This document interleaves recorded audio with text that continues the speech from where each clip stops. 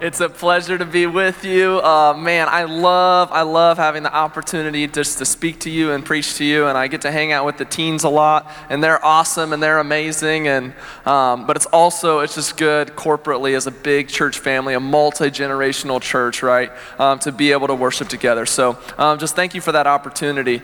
Today's kind of a bittersweet Sunday, being the youth pastor, and we have a large list of graduates that you saw that are exiting the youth group, which pains me to say, but I just want to say, and we've had graduates in each service, so graduates who are here, I'll tell you the same thing that I told the others, and that is I could not be more proud of you. The leadership, the spiritual maturity, what you guys have not only learned and how you've grown, but it excites me to know how you're going to apply that, how you're going to be a demonstration of Jesus to the world around you. So before I say anything else, and in many ways this message is geared toward our graduates, but before I say anything else, I just want to say congratulations. Can we actually give them another round of applause for our seniors?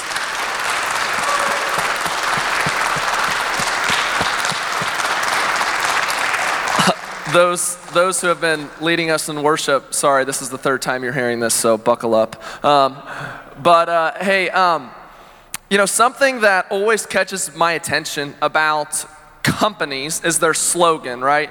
And good slogans, it's a catchphrase. It's supposed to catch your attention, but really good companies who have a great catchphrase, it's not only catchy, but there's also a mission that moves you. So for Nike, for example, the catchphrase, the slogan, just do it, right? For Apple, their slogan, their motto is think different. For Dollar Shave Club, it's shave time, shave money.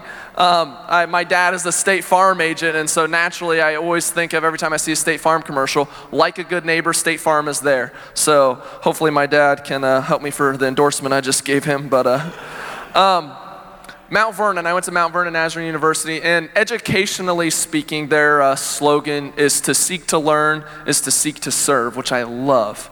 But branding-wise, how they kind of cast themselves is shine forth. Not shine third, not shine fifth, but shine forth is what Mount Vernon, and I know a lot of our students are going to Mount Vernon, and that will be your motto. Bethany College, when they first started, their motto was, we're not the best, but we're better than most. Which catches your attention. Well, today we have a slogan. Today we have a saying, and actually John is the one who gives us this saying, and that saying is love illuminated. It kind of sounds a little bit like shine forth, but today we're going to be talking about love illuminated. And what John does a really good job of, it's not just something catchy that grabs your attention, but this slogan, if we embrace it, should move us to action, which is what John's goal is for us today. So let's dive into our scripture. We're going to be reading in 1 John, and we're going to go ahead and jump to chapter 2, talking about verses 7 and 8. Dear friends, I am not writing you a new command, but an old one, which you have had since the beginning. The old command is the message you have heard. Yet I'm writing you a new command. Its truth is seen in him, being Jesus, and in you, because the darkness is passing and the true light is already shining. Now, what I love about John, and specifically these letters, in 1 John, what we're going to be talking about is, now John, he wrote the Gospel of John, Matthew, Mark, Luke, and John, so that's the author we're talking about. But this letter was actually written specifically for you and for me. And I like that about this letter because even more so than other letters, like Paul writing Ephesians, was written to the church in Ephesus, and we can apply it to our church, and we learn things from that, and in a way we absorb it as our message. But John is very specifically writing to Christians. And so this is what's called a circulatory letter, meaning that you read it, you absorb it, you learn it, you're encouraged, you're challenged, and then you pass it on to the next person. So we've, fast forward a couple thousand years, 1900 years, and John's message has done its job. We as believers are now reading John's message. And to help us grasp this message and this slogan, let me paint a picture for us real quick. So I'm considered, I guess I fall into the category as a young millennial, generationally speaking. Some charts have me and my age as a old Gen Zer, but I usually hang out and set up camp in the millennial group. And as a millennial, this is kind of a general analysis, I've started to realize I have this temptation. And this temptation is, I assume that if something is newer, then that something is better. If it is a piece of furniture, if it's information, if it's a car, whatever it is, I rationalize to say, okay, if it's newer because of new technology and this and that, then it has to be better. But as I've become much older, now in the quarter century mark of my life, I've started to realize, I guess, that maybe that's not always the case, right? Faith and I, when we were engaged, our in-laws gave us an old wooden table, and it was built in the mid-1900s, but this table was rock solid. I mean, it was a very well-built table. It just needed some love, and we kind of finished it up a little bit, and we tightened a few screws. But I would take that table, built 70 years ago. Well, let me just say it this way. We bought a piece of IKEA furniture last year, and it's not quite holding up the same, right? The particle board. Newer doesn't always equal better. Something that's made a resurgence is record players is making a resurgence. And even new artists that are coming out with new music and new albums, they're making vinyls because they're realizing, hey, you don't just listen on your Alexa, the new, right? But record players now, you see those in a lot more homes as well, and those are making a resurgence. Styles. From old to new, you've seen the cycle of styles. I knew I was in trouble when my parents said, hey, I used to wear that. And I didn't really know how to take that, like, oh, cool, But styles are making a resurgence. And just a couple days ago, actually, Faith and I were at Cold Stone. We were sitting outside Bridgewater, and a teenage guy walked past with a mullet. How many of you guys have had a mullet? Anybody had a mullet? One of the kids has had a mullet. That's amazing.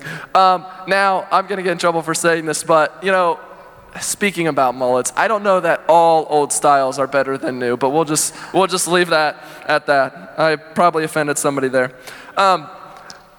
The category that I struggle with the most, though, is definitely information. I assume that if it's published in 2020, then clearly it's the new, the greatest, the latest, the best information. This is what I'm going to need to read in order to move forward in my thinking, in my education, in my spiritual walk.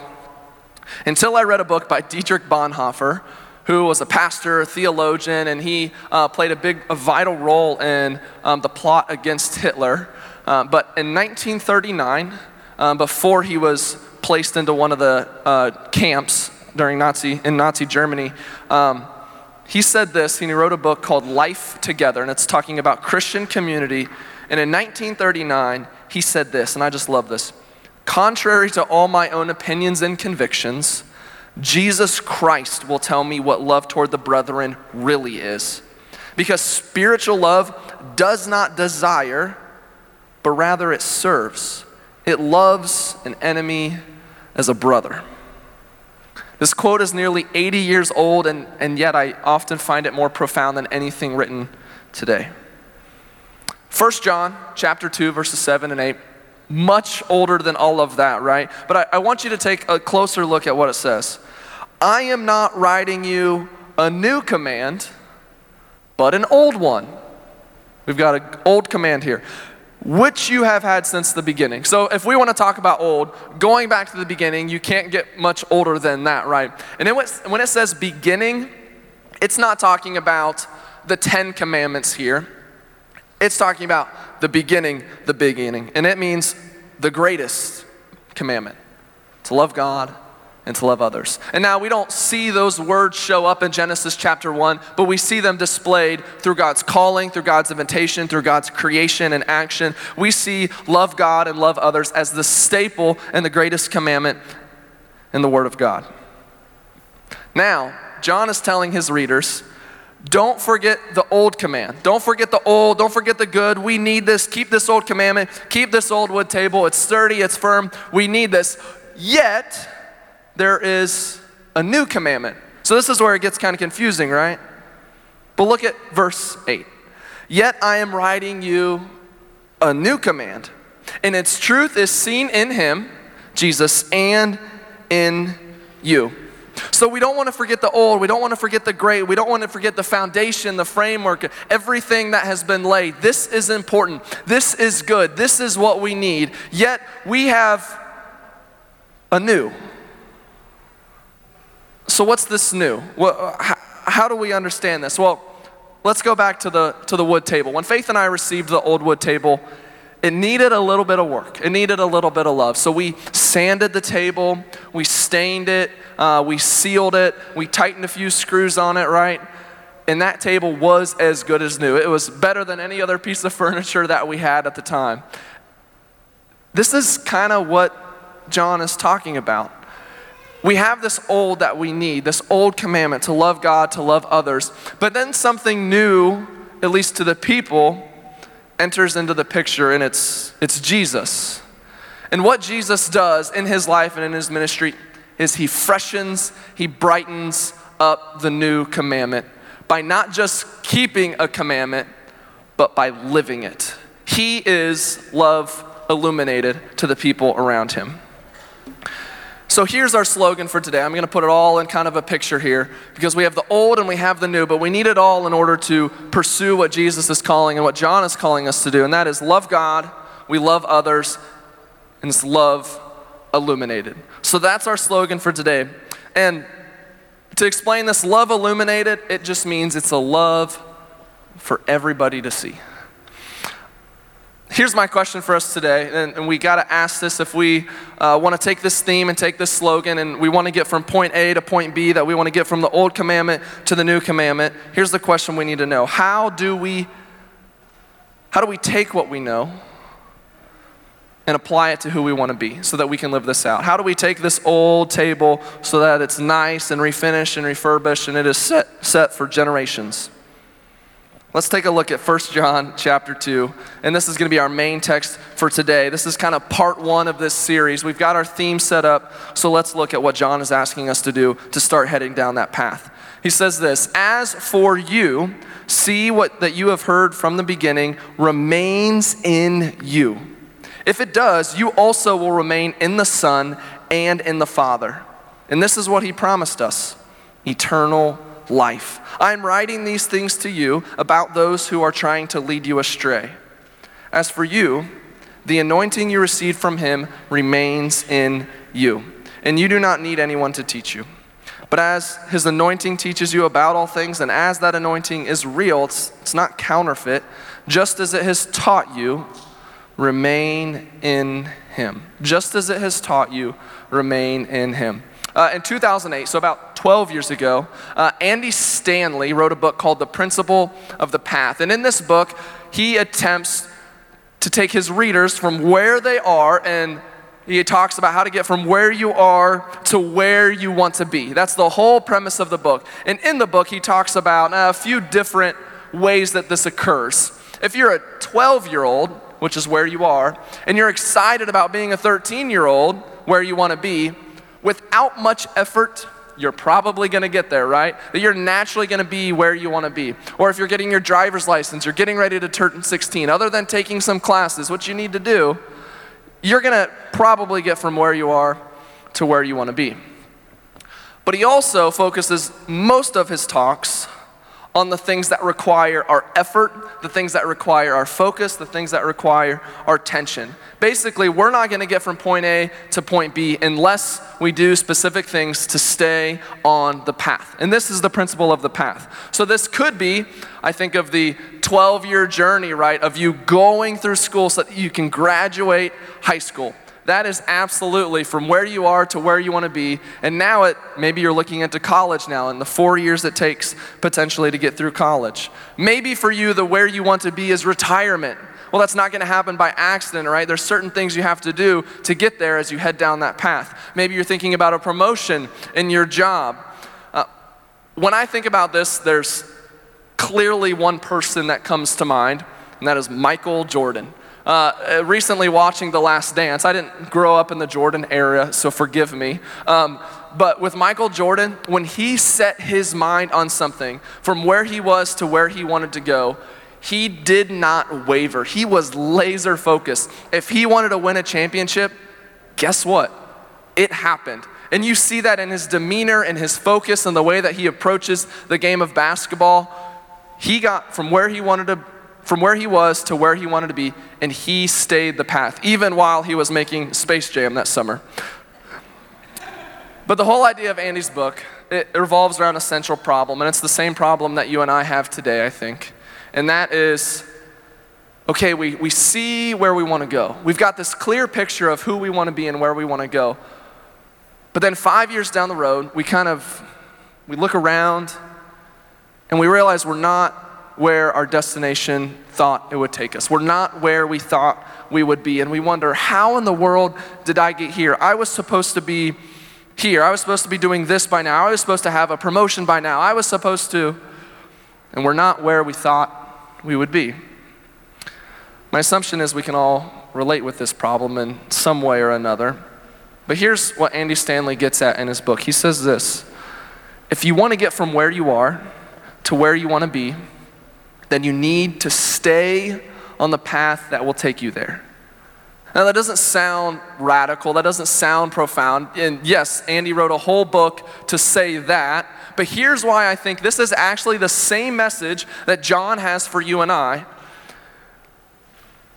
Because if we want to advance in our faith, if we want to deepen our relationship with Jesus, if we want to grow in our relationship with God, if at the end of 2020, where we're now in our relationship with Jesus, if at the end of 2020, we want to be somewhere different, we want to be strengthened in our faith and grow in our relationship with God, then we have to stay on the path that will take us there.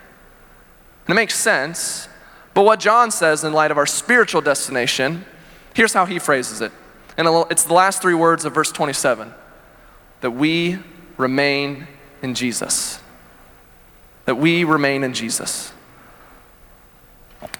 Listen to verse 24 again. See that what you have heard from the beginning remains in you.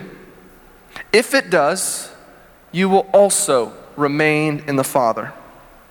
Verse 27, but as his anointing teaches you about all things, and as that anointing is real, not counterfeit, just as it has taught you, remain in him.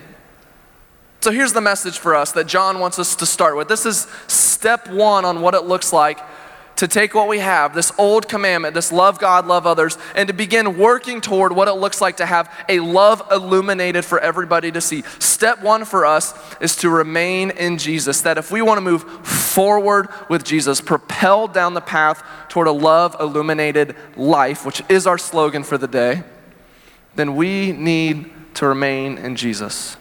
We move forward in Jesus when we remain in Jesus. I'm going to be honest. When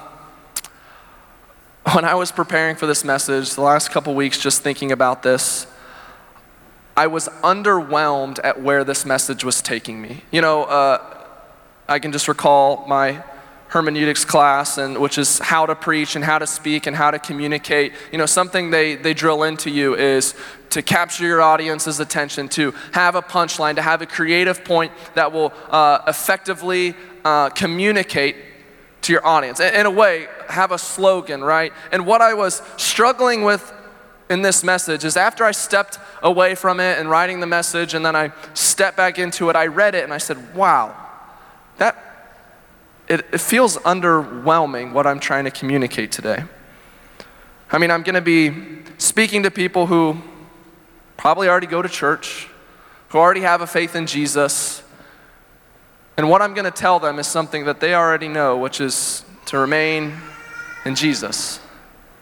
And as I talked to Pastor Alex about this, and I kind of shared the struggle, that just doesn't feel powerful enough, right? And he said, why does it have to be powerful to be true? You don't have to have the most creative thing, as John is showing us, for it to be the most valuable thing. And I think the most valuable thing for us, especially right now, is we need to remain in Jesus. Graduates, whether you're listening online or here today, there's going to be a lot of things that want to grab your attention. There's going to be a lot of paths that want to distract you and take you off course. There's going to be a lot of things that influence you to turn the other way. But if you want to grow in your faith, which as your youth pastor, you've proven that that's true based on your commitment to God's kingdom and this relationship.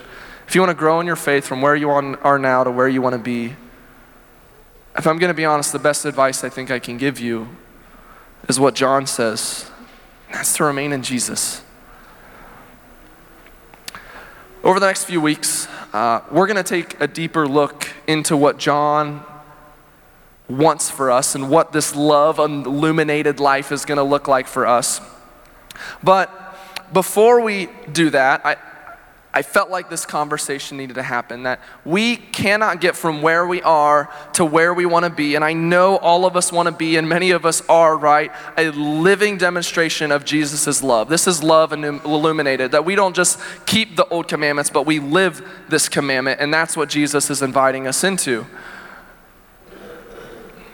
But if we want to take what we know and apply it to who we become, the first and most important thing we have to do is we have to remain in Jesus. We have to abide in Jesus. The band is going to come up at this time, and I have two more thoughts for you. Because I could tell you, hey, remain in Jesus, go from this place, remain in Jesus, and I think that's great, and I believe that's the message that I was supposed to explain today, that John wanted to be communicated today. But I do want to close with these two thoughts. The first one is, choose the right path. Choose the right path. Sometimes I wonder, Jordan, if anybody was successful in their career and the path that they chose, it was Michael Jordan. When he looks back, is that what he's thankful for? That that's the path that he took? I remember a business story about a businessman. He had a startup business, which is where he was, and where he wanted to be was the most successful business person within that field and selling that product. And so his goal was to go from startup company to being the best in the world. And so he climbed that mountain, he focused on that path, he went down that path, he paid attention every day, he committed himself that direction. And then he gets to the top of the mountain of this business world because he was committed, he was on target, he followed the principle of the path, and when he gets to the top of the mountain, he looks around at everything around him as far as the eye can see, and he notices one thing about his mountain. He climbed the wrong mountain. Choose the right path. The second thing I think that's important for us to remember is this, that after we choose the right path, which hopefully for you, for me and for us, it's to love God and love others, then we need to follow it every day. Follow it every day. Andy Stanley says, what gets your attention determines your direction. What gets your attention determines your direction. When I think of this, I think of golf naturally, being my favorite sport. And when I was younger, and I would go to a hole or a par 3 and there's water before I get to the green, all I could think about was the water. Oh, I gotta get over the water. I gotta get past it. What club do I need to make sure I get over the water? And because I was so focused on the water, 9 times out of 10, I'd step up to the tee and I would hit it into the water because I was thinking about the water. But what's interesting, if that water was taken away and if it was just grass, same hole, I wouldn't think anything about it. I'd be thinking about the green. And so once I realized, oh my goodness, what I visualize and what I think about, what gets my attention, which hopefully is the green in this situation, that's where I'm going to hit it. But the reason this is so hard, and the reason Pastor Dale has such a successful used golf ball business, right, is because people focus too much on the water, on the distraction, on what's in the way of what's gonna get them off their path. We need to be focused on the green. What gets your attention determines your direction. And so I guess my question for us is God getting your attention every day?